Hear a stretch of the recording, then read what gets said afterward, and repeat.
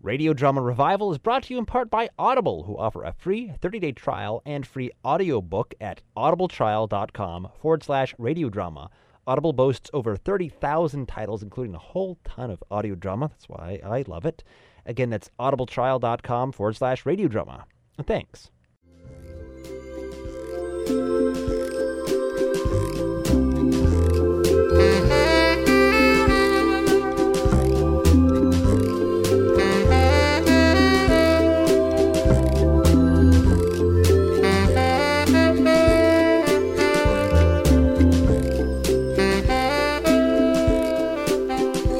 And welcome to Radio Drama Revival, the show dedicated to stories told through the medium of sound, showcasing the diversity and vitality of modern audio theater. Here is your news, reviews, discussion, and of course, stories. I am your host, Fred, and that great theme music is by Roger Gregg of Crazy Dog Audio Theater. And happy September, folks. And September means it's a new month. We move on to a new theme for the show. Though I can't quite say what September's theme is yet, but let's get right into the audio. We're going to be featuring the latest installment in the RWBY series. Now, if you recall, back in April, I actually went out to meet Tom Lopez. Tom Lopez, of course, the famous, or shall we say infamous, audio legend who lives in a ex-commune in Fort Edward, New York. He has produced all these wonderful Jack Flanders shows over the years, as well as RWBY. Principally, he's known for those two productions, though he's done a bunch of other things over the years, binaural work, mystery stories, different series, these quick, snappy noir pieces, 2-minute film noir as of late, and other shows. RWBY is just one of those shows that we talked to Tom and it just keeps coming back to, and RWBY 9, he told me, may be the last. Nothing's quite certain until the book is finished, but at this point, this may be the final RWBY, and he throws kind of out all the stops. There's just, as always, there's a wonderful vibe among the cast with these snappy, quick-witted dialogue, that sassy main character, the sassy actress who plays RWBY, and of course, luscious music from Tim Clark, who worked with Tom for many, many years as well. So that all goes into it, and there's this strange retro Victorian element in it, almost steampunk-esque quality to RWBY, which has been another fun thing that Tom has been playing around with. All is shoved into RWBY 9, Mask of the Red Moon. So that's a brand new production. It's available at zbs.org for purchase. We're going to be featuring two parts of it today, two little chapters to give you a taste of it. It is a crazy little story. We've had the chance to listen to it, and it is wonderful. Lives up to all the previous RWBYs and goes beyond that. So that's RWBY 9. In just a moment, we'll be featuring two samples from it, as well as a revisit of our interview with Tom Lopez. But first, we are featuring more of The Cleansed. Now, Cleansed is now into Episode 7. Episode 7, Part 1 is what we're going to hear today. Again, this one has a little bit of spoilers. There has been something revealed in the story that is out now. So if you haven't been following The Cleansed, you may just close your ears for the next 7 minutes or so and enjoy Episode 7, Part 1 of The Cleansed.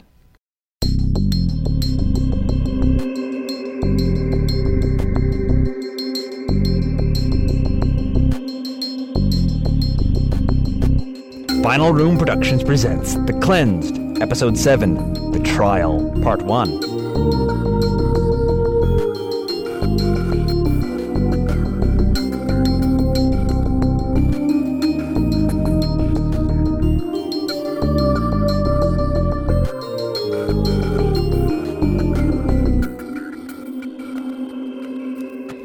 Hey, Luke. I'm not sure I can go on. Only you can tell this story, Luke. Maria, all right, let me just say it this way.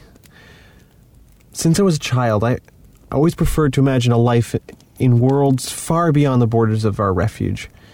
In worlds of trolls and elves, and of spaceships, of aliens.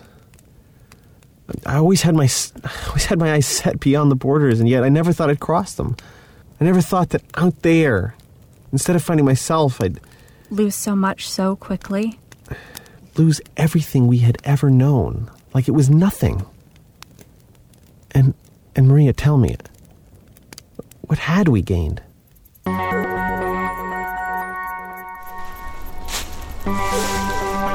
Hi. Hi. Can we talk? Luke, I can't go on if we don't make up. Luke, please. Why, Maria?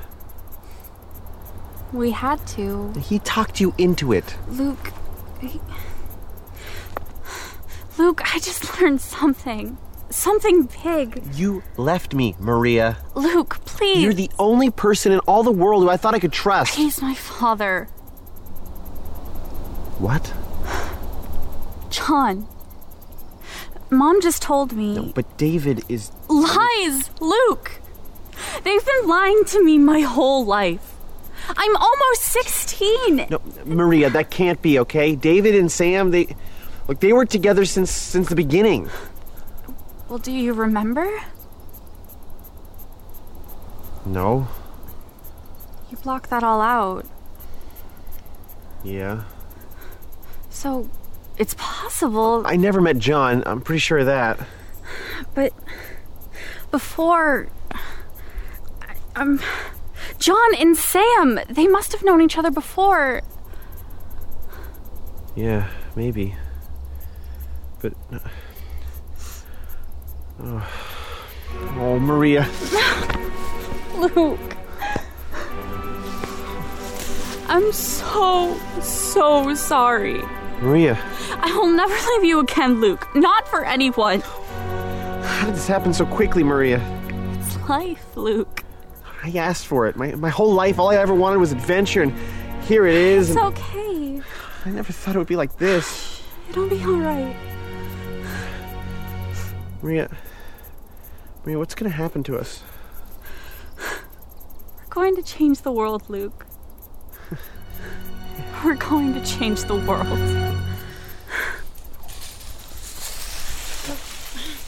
Oh, sorry. Am I interrupting? No, it's okay. We were just talking. I was asked to summon you for dinner. Okay. Thank you Huh? for saving me from that monster. Oh, you're welcome. I have never been so scared. It's funny, you know? What? When I turned 13, I was sent to take my first deer alone. I hit one in the afternoon, but he ran off. I tracked him all night, but had to give up at dark. And that's when the coy dogs came. Yeah, we get them too. So you know they hunt in packs, right? Yeah. Kind of turned into what wolves used to be, I guess. And there must have been 10 of them that night. The first came out of the shadows. The alpha, I guess, to size me up. Scary. But that's the thing. I always knew what the dogs would do. They would attack, or they would flee. It's all instinct. And they? After a few minutes, the alpha turned and the others fled. They kept on hunting. And in the morning, I got my deer. Wow. So here's the thing. The coy dogs I understood. They were animals. They were hungry. They made sense. But that man... He terrified me like nothing else. We're the worst animals of all, aren't we? Yeah. We sure are. Say, do you want to look around before dinner? Sure. Oh, come on. I'm curious. Sure, yeah, that sounds good. Okay. Well, let's head to the clearing.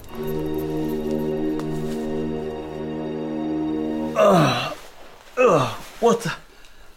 Where am I? Hey! My God, it's a miracle! He doesn't look too happy. He's awake enough to scream, and that's good. I don't mind letting him suffer a little. He's earned it. I may have something to help. John, can you hear me? Vodka. No vodka. You need your liver to be straight. Bull. I can see why people had trouble giving you medicine. Can I interest you in some of this? It's medicinal. That's what they said in the old days. Very well, suffer alone. I'll be back later. John, You awake enough to hear me? Sam. Don't think I've got any sympathy for you.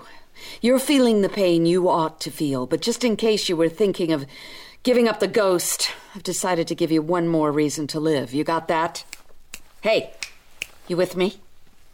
Yeah. I hear you, Sam. Good.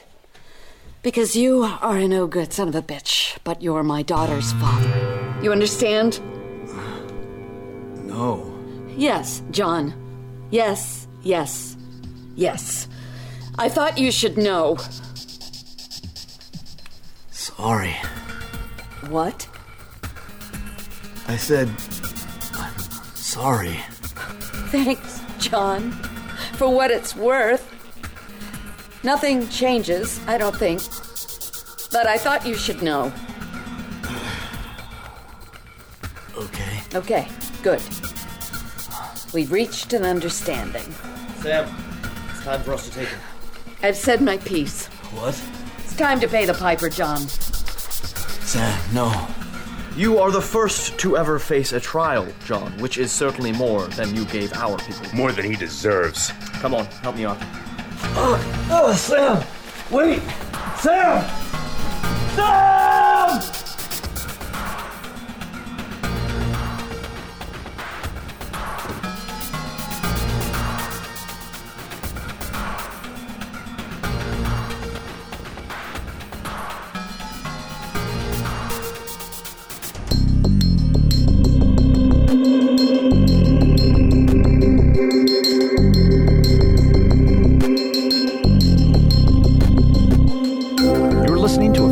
Podcast version of The Cleansed. To hear the rest of this episode in its entirety and uncut, visit www.thecleansed.com. You can purchase the entire director's cut for $1.99. Also see a full cast and crew list, exclusive behind-the-scenes video, character sketches, and more. Again, that's www.thecleansed.com. Or catch us next week for another free installment. New episodes of The Cleansed will go up on this podcast for free each Friday from March through October 2012. Those are available at thecleansed.com, finalrune.com, and radiodramarevival.com. The Cleansed is a Final Rune production. Find more free audio stories at www.finalrune.com. That's FINALRUNE.com.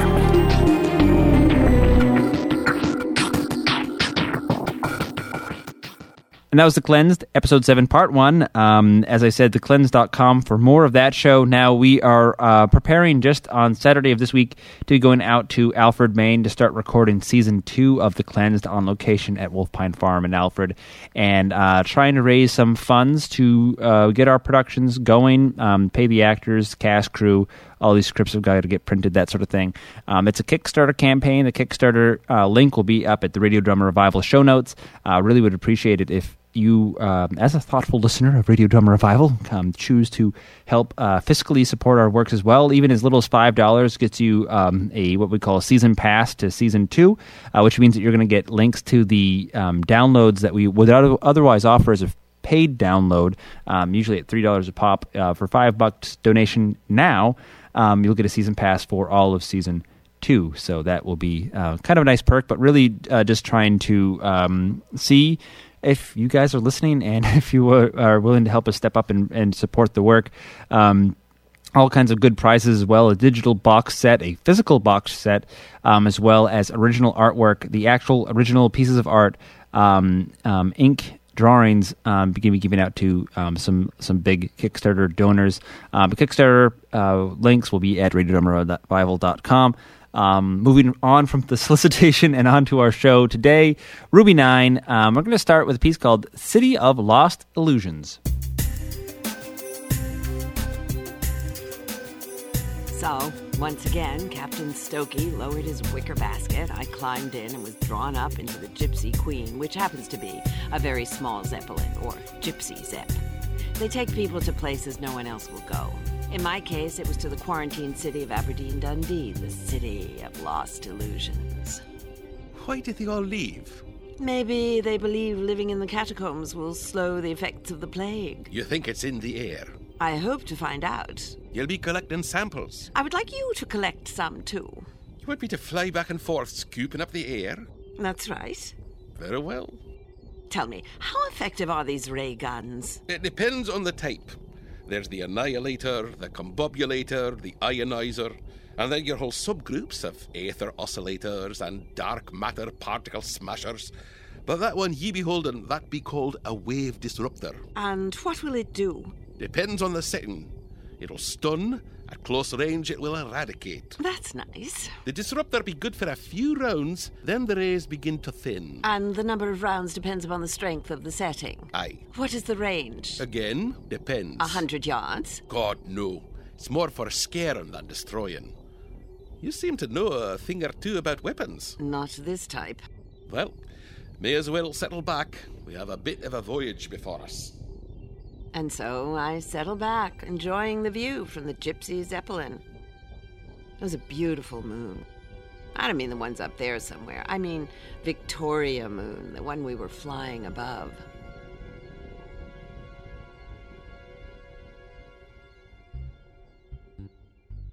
My name is Kapoor, Rodant Kapoor. I am part of a team sent to find what is plaguing this moon. It is what they call very, very retro. Someone had an idea for a future that never was. It's like what if was made into what is, and the never was now is. But let's hear more about me. I am the proprietor of Chez Rodant. Everyone who is or was anyone comes to Chez Rodant. They come in fancy dress, Victorian suits and coats and top hats if you're a man. And if you're a woman, there's frills and fancy hats and feathers and lace. Of course, some men also wear frillies and laces too. Last night in Chez Rodant, I saw the Prime Minister, Sir Humpty Dumpty, greeting an important-looking man. His name was Burdick. I say, Bartholomew, old boy. I say, Humphrey, how are you? And they gave each other a peculiar handshake, like fingers wrapped over thumbs, knuckles in the palms, elbows nudging each other. They sat down, and they spoke very low and kind of shifty-eyed. And even with my keen little rodent ears, I couldn't make out a word. So the next day, I asked Andor to make me a bug, and I hid it in the lamp on Dumpty's private table. And that night, when Humpty Dumpty waddled back in, welcome to Chez Rodant, Mr. Prime Minister Dumpty. Dumphrey! That's Sir Humphrey Dumphrey, damn it! Oh. When Lord Burdick arrives, show him to my table. Yo, Humpty Dumpty waddled away, and soon Lord Burdick joined him, and it was all good cheers and slaps on the back and jolly-ho this and that, and then they got down to sneaky business. Oh, we will sit. Very, very soon. How many will it hold? Thousands? Do they have that many? We do. Is there space? Do you want to see? I do. I'll arrange it. And that was it. Very, very suspicious.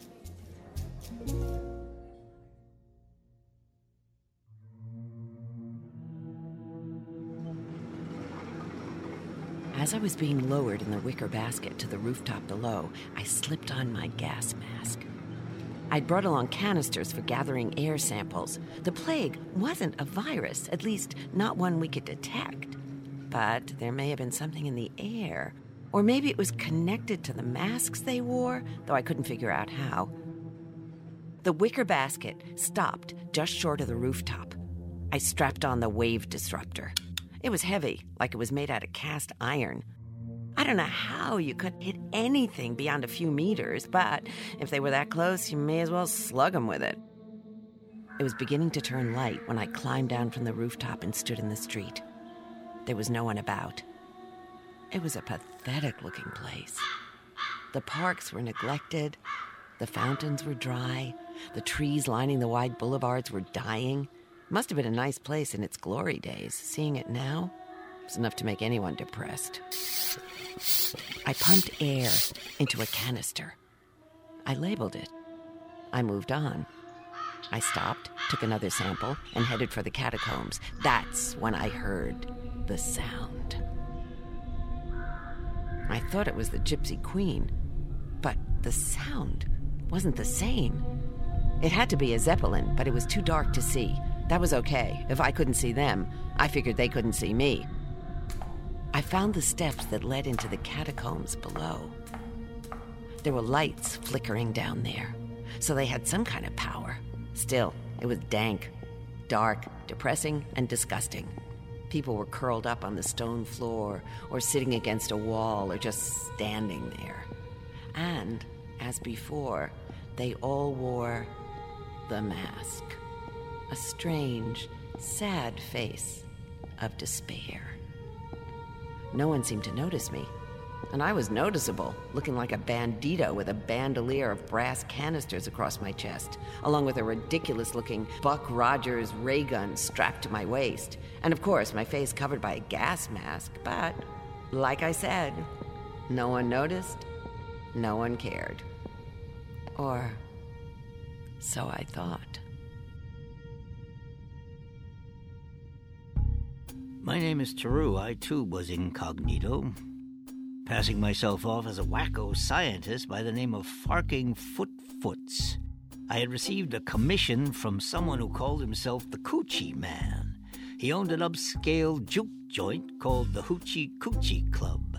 He wanted a submarine assembled. He brought the blueprints to me. It looked like something designed by Jules Verne, except it had even more armaments. He had all the parts. All we had to do was stick it all together. I figured Andor would help, but Andor was busy with his damn circus.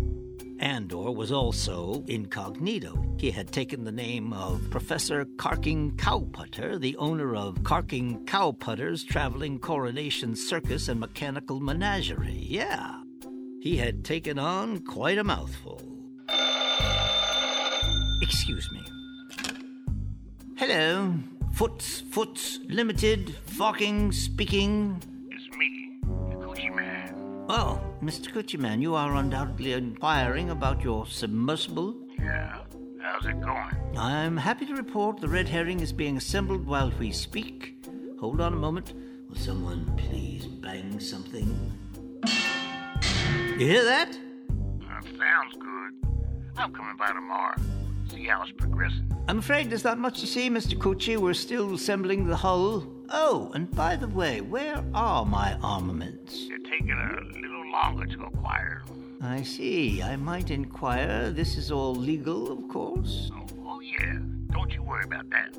Yes, well then, why don't you come by later in the week? Will that do? That's cool.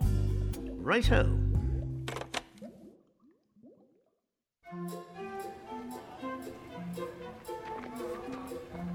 Where is he finding all the parts? Maybe he's taking apart someone else's sub and sending it over piece by piece. Then why doesn't he just steal the whole thing? Who knows? Maybe the door's too small. Why does he want a submarine? I ask myself the very same question. What does Mr. Coochie have up his sleeve for his red herring? That is a strange name. Does sound a little fishy. I say, old chap, do you know the origins of the expression red herring? No, boy, I can't say I do. Red herring comes from the sport of fox hunting. Really now, by Jove. Yes, a dried smoked herring, which of course is red in color, was used to train the hounds. Train hounds? The smelly herring was dragged across the trail of the fox to throw the hounds off the scent. My word. And that is the origins of the red herring. I say, jolly good. Well, I must run. Toodaloo! Tally-ho. Pip-pip. Right-o.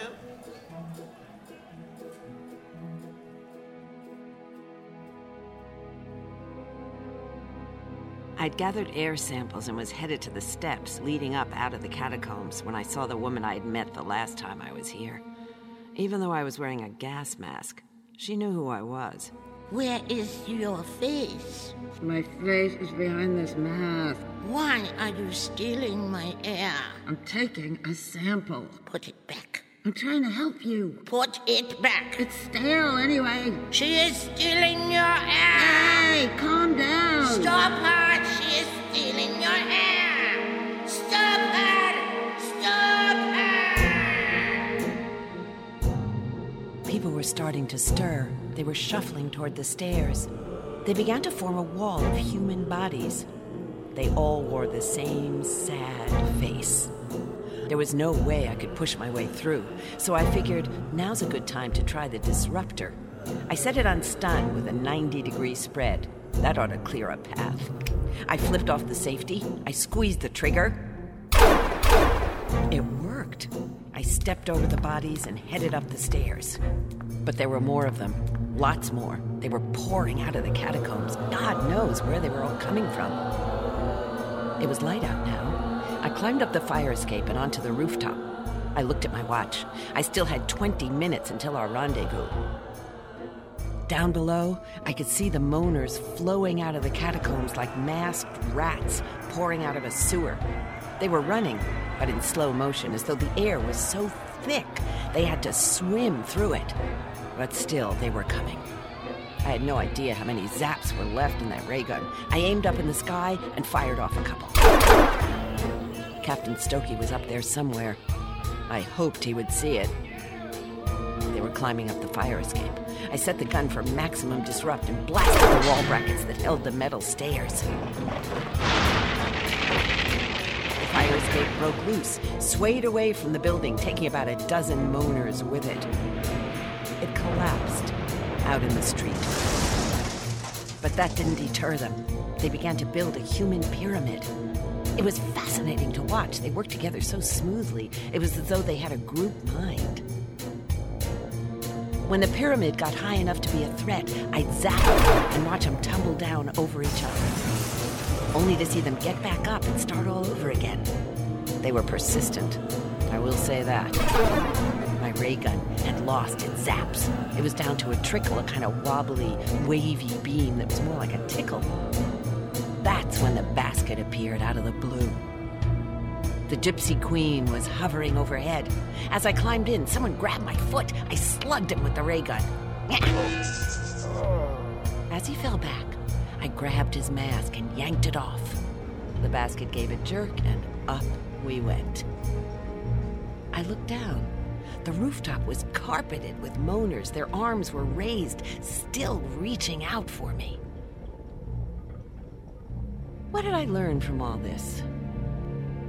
Catacombs are not very pleasant places to visit, especially those you'll find beneath Aberdeen Dundee, the city of lost illusions.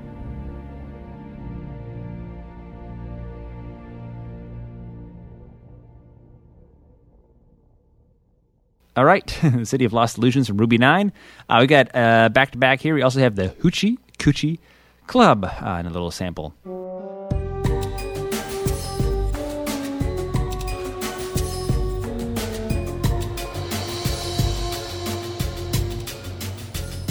We were chugging out of the mountains and into the foothills. That damn black Zeppelin was back again. Not that it had ever gone away, but they weren't just matching the speed of the train. They were now closer than ever. I figured they planned to blast away at me with some kind of weird rays. I'd been moving along the side of the train. It was pulling about 100 cool cars. They don't call it coal here, they call it cool. It looks like coal, maybe a little more purplish, but it still comes in lumps. The black Zeppelin was getting awfully close. They had unwrapped something shiny and was pointed at me. We were in the open now. I edged around the side of the cool hopper. The Zeppelin seemed to move with me, and then they opened up. Is that some kind of Gatling ray gun? They're spraying the whole damn train. I never thought this was how it would end, my being sizzled by some stupid ray gun. That's when I decided it was time to get the hell off the train.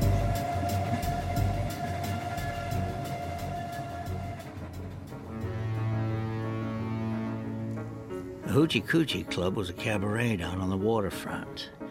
It was built on a pier that jutted out into the harbor. When I stepped inside, I felt like I was stepping back into some black and white movie that was set in old Berlin. Up on the stage were a line of long-legged fishnets, stockinged hot Hoochie Coochie girls wearing high heels, top hats, and very little else. I had dressed for the occasion. I was wearing my Burberry trench coat and my favorite bogey fedora. I felt right at home among those little pink tushies on their Hoochie Coochies.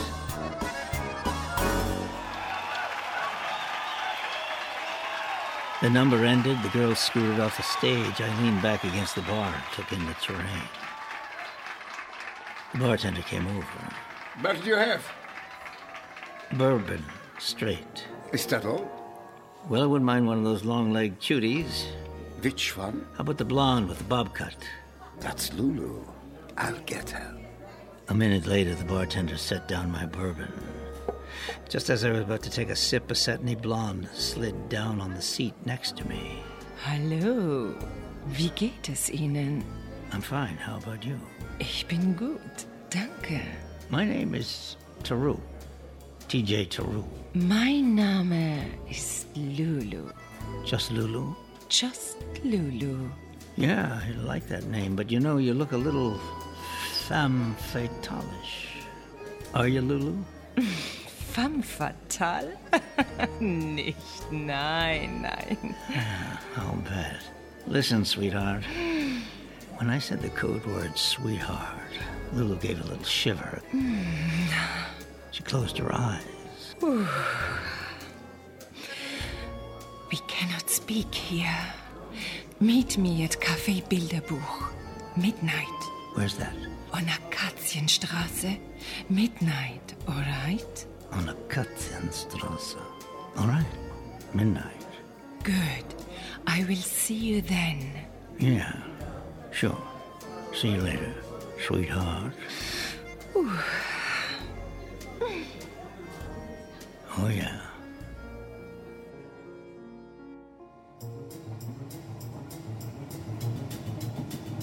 Victoria Moon has some pretty weird trees. Some of them do look like trees, you know, branches, leaves, that sort of thing. But most of them are prickly, looking like some giant cacti.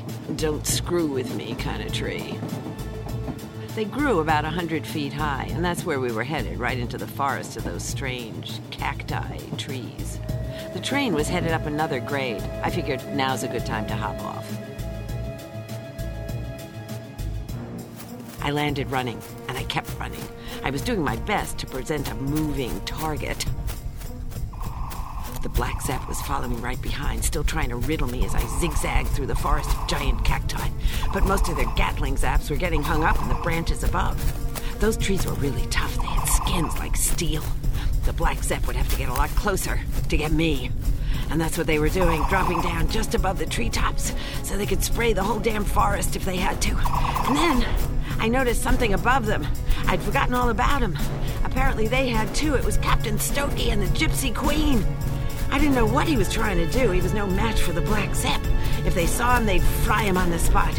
But they were so intent on sizzling me, they didn't see the Gypsy Queen settling down on top of their gas bags.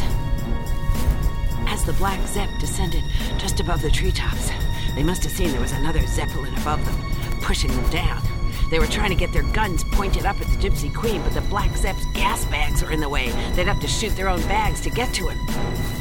They had stopped trying to sizzle me, so I stopped running. I decided this was worth watching. It started with a kind of ripping and some faint shrieks as the Black Zepp was slowly torn apart by the cacti trees.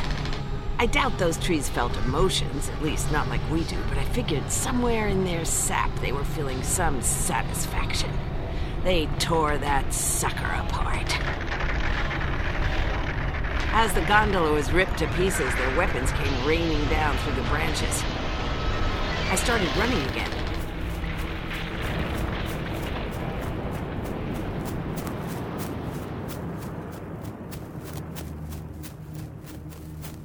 At the edge of the forest, the Gypsy Queen and a smug Captain Stokey were hovering there waiting for me.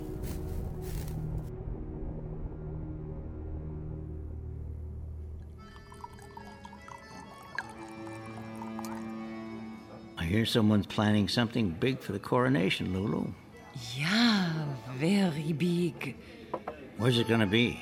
Royal coronation balls. Royal coronation balls. Hmm? What's it gonna be? An assassination? No, nein. No bombs? Nein. No zaps? Nein. No booms? Nein. Then what? Die Pest. Die Pest? Yeah.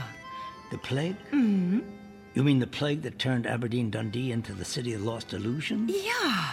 And they're gonna unleash it here at the Royal Coronation Ball? Yeah. Diabolical. How do you know this? I overhead. You overhead? I overheard Fuji. Who? Fuchs. Fook the Fox, huh? You mean Burdock? Ja, Who was he talking to? der Premierminister. Prime Minister Humpty Dumpty? Humphrey Dumphrey. The little Corporian was right. Bartholomew Burdock and Humpty Dumpty are in it together. So, tell me, sweetheart. Oh, you like it when I call you sweetheart? Ooh, yeah. I could spend the rest of my life doing that. So tell me, Lulu, how do they plan to release the plague? I not know. But it will happen during the royal coronation ball. Ja, der Zirkus. You mean carking, cowputters, traveling coronation, circus, and mechanical menagerie? Ja, wenn der Zirkus performt, ja. When the circus performed, yeah. That's when they'll release the plague. Today, the city. Tomorrow, the moon. They plan to infest the entire moon? No, not everyone, no. Oh, yeah, sure, not Burdock or Humpty Dumpty. But what about you? Will you be among the saved? I think not. This is why I tell. You're telling me to save your own skin. Do you like my skin? I'll get to that later. Look, Lulu, see what you can find out about this circus infestation. Ja, und dann? What are you doing tonight?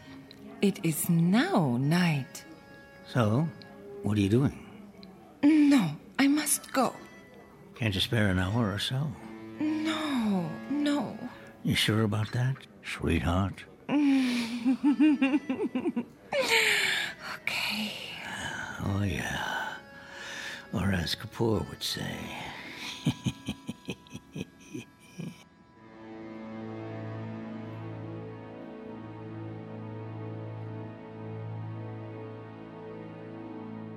All right, and that was Hoochie Coochie Club from Ruby 9, Mask of the Red Moon. We've been talking up Ruby 9 since we first got wind of it back in April from Tom Lopez himself. You can now purchase this production at zbs.org. But before we wrap up today, I want to revisit our interview with Tom Lopez. This was a pretty long, hour-long interview, but we're just going to feature a small sample of when he was talking about Ruby 9.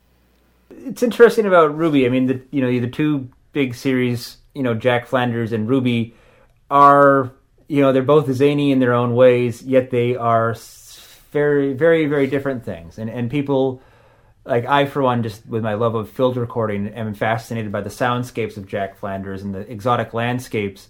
Yet Ruby is a very different series, and that, because it's this larger than life science fiction kind of world. And I guess you talk a little bit about, putting yourself in those different worlds, like what is it that you find fun about working on a new Ruby compared to a Jack Flanders series in terms of the sound and that sort of thing? Yeah, it's because it's so different.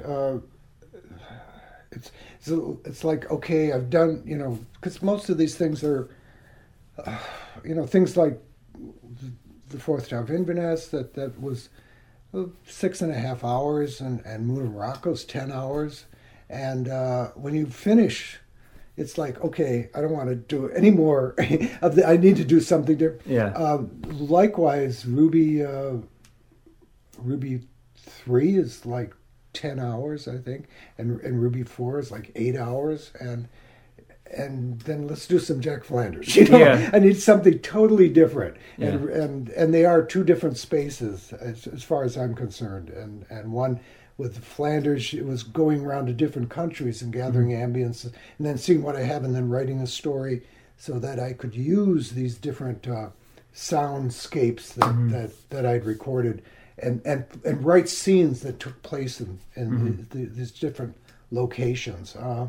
And with Ruby, the locations are really quite secondary. Yeah. That Tim Clark, who does the music, he really creates the feeling with kind of nonstop music is what's going on there. Yeah, and another thing that I think is somewhat ahead of the times is like the short format segments. Like today, people be like, "Oh, that's podcasting." The way that you would have the little chunks, of the dramas that ended up being, it's a 10-hour program, yes, and you can buy it. If you download it today, you're going to hear it as a 10-hour program, but that was not how most people originally heard it. Yeah, no, with the Fourth Tower, it was like 7-minute episodes, and then on the weekend, then you got to hear the full half hour. Mm-hmm. And likewise, Moon of Morocco was like 12-minute episodes, and then they were put together into 1 hours for stations that didn't want the dailies. They were these are daily episodes, and Ruby was 3 minutes a day, and only by chance there were certain stations, KCRW in Santa Monica. Okay, it was a great station to be on, but they wouldn't take a daily. So I said, oh, okay. And I never thought of Ruby as being anything but a daily 3-minute episode. So then I decided, okay, well, I'll put it together into half hours for them. But the music, every episode starts with a recap. Okay? Now, which Ruby, being a detective, the genre is that it's usually a voiceover situation where the detective sets the scene. And when I was writing it, I said, okay, like, how am I going to do a recap of something that's going on for 13 weeks, right? I mean, and then I realized, and also too, Ruby was put together with talking to the audience research people, or his name was Tom Church at the time, at NPR. And I said, okay, I want to do this series, and I'm thinking of something of like 5-minute daily. And he says, no, too long. Maybe too long. More like 2 minutes or something like that, or 3 minutes or so. And I said, okay, well, all right. And I said, but it's going to be continuing story. He said, oh, no, 2 strikes against you. He said, people are only going to be listening, catching an episode now and then. I said, well, okay, what if I have a little recap at the beginning so that you wouldn't have to have heard, so it sets the scene up. And he said, okay, that's good. And he said, when are you going to air it? And I said, no, what do you suggest? And he said, drive time. People going to and coming from work. And that's what we call it, drive time radio drama. And that's actually when stations played it. And some both go morning and afternoon. But what was interesting that happened, and I realized that all I had to do with, in terms of recap, it didn't matter anything else that had happened before. It didn't matter. All you needed was to set you up so you would understand what you were about to hear. Right. Not what happened. You don't have to do a recap. Just says, okay, this is where I am, and so that you could say, okay, here wait, and then the things that would happen. If there was a reference to a character, an ongoing character other than Ruby, you would set that up. And so the recap was 1 or 2 sentences at the most. Well, what happened was when it was put together at half hours, because the music was already mixed into it, I could not cut the recaps out. So every 3 minutes it recaps. Okay, now you would think that this would be a problem, but no, because the genre is that with the detective always steps in and sets things up. I mean, that's the way it is often with film, and certainly in the tradition of radio detective stories. Blah blah blah blah blah. So one of the most positive things that I never could have anticipated was it was the most popular thing we'd ever done, and the reason is the problem with radio drama is half hour, 1 hour programs, whatever, is no one tunes in at the beginning. I mean, we're talking about radio now, not internet, okay? Yeah. And you would just catch it. So the problem with radio drama always suffered from was that somebody came across it, sounded interesting, you started listening, but it was really hard to know what was going on. So unless you really kind of liked the form, you would then listen for a couple of minutes and then tune into a different station. Well, with Ruby, every 3 minutes told you where you were. Yeah. And it was just by chance we were recapping the thing. Yeah. So if you could last the 3 minutes or 1 minute or whatever it was until the next recap happened, you get caught back up. Yeah, and you could be boom right there, and it wasn't like you had to figure out what has happened, because when you're doing a normal half-hour story, you can't just keep stepping in an hour here, but there you could. Yeah, and it's so fun. So is it? how does it feel to be coming back to RWBY? I mean, you've done some other stuff. You did the steampunk Jack Flanders stuff, as well as the Lady Windermere things. You did the 2-minute film noir, the 2-minute horror stuff, and so it's been a little while since a RWBY production. Right? It has been, yeah. It's got a little steampunk in it. Yeah. It's got a little Lady Windermere in it, Mm-hmm. and what it is since Lady Windermere was the same actors that I use in RWBY, Mm-hmm. only they were doing these sort of fake English accents. Yeah. Till some of them fairly competently and some not so competently, but that's part of my writing. It's part of the joke, And but so in this case, they switch back and forth. They're Mm-hmm. actually on a moon that is a kind of futuristic retro steampunk Victorian, moon, a society that's been set up, and so they have to go incognito. But they're Ruby and Taru and Kapoor and so on, and the only one that doesn't go incognito because the guy who's doing the techie his name's Andor. It is really based on Bob Bilecki, who built the studio there, and it was through Bobby that I learned about Tesla, and Tesla has now become, and this is when RWBY came out, it was 1981 or something, and Tesla is like part of it. And it's really an homage to Tesla. That's the digital circus.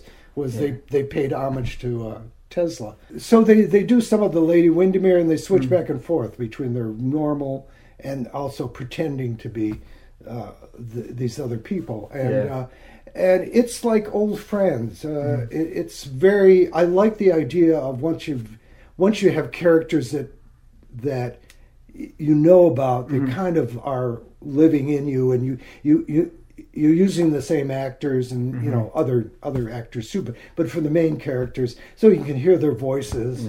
So it makes writing so much easier, and it's kind of like a big party that's getting together. I mean, the first RWBY was, I guess, about 81. So there's such a joy working with them. They're like old pros that have been around for a long time. Well, great. Well, Tom, thanks so much for taking the time. And, there's such a huge catalog on your website, zbs.org, plus the new stuff you're coming up with. And, maybe people who are hearing RWBY 5 here are going to go back and hear earlier RWBYs and then hopefully stay around to listen to RWBY 9 and just enjoy kind of the whole history. 1981 to 2012 is what a great run for the characters. So thanks so much for taking the time. Thank you. And that was the inimitable Tom Lopez, ZBS.org, to check out the actual show, RWBY 9, which is now available. Tom has all sorts of other things. If you've been to ZBS.org, it is a great source of all sorts of material. In addition to Tom Lopez's own, there's some of our other friends that are up there. Our RRCA, Radio Repertory Company of America, has got their shows listed. Roger Gregg is there. Our friends at Audio Comics Company are listed, and some other good shows. ZBS.org for a nice little sample of what's out there in Audioland, and of course to pick up RWBY 9. So anyways, we'll be having more good stuff coming out to you this week, this month of September, as we are sort of in this transition phase before we get into all of our horror programming. So kind of try and mix it up and give you some different things I haven't been able to feature earlier in the year, now through beginning of October, when we're back with our October and November will all be horror featured programming.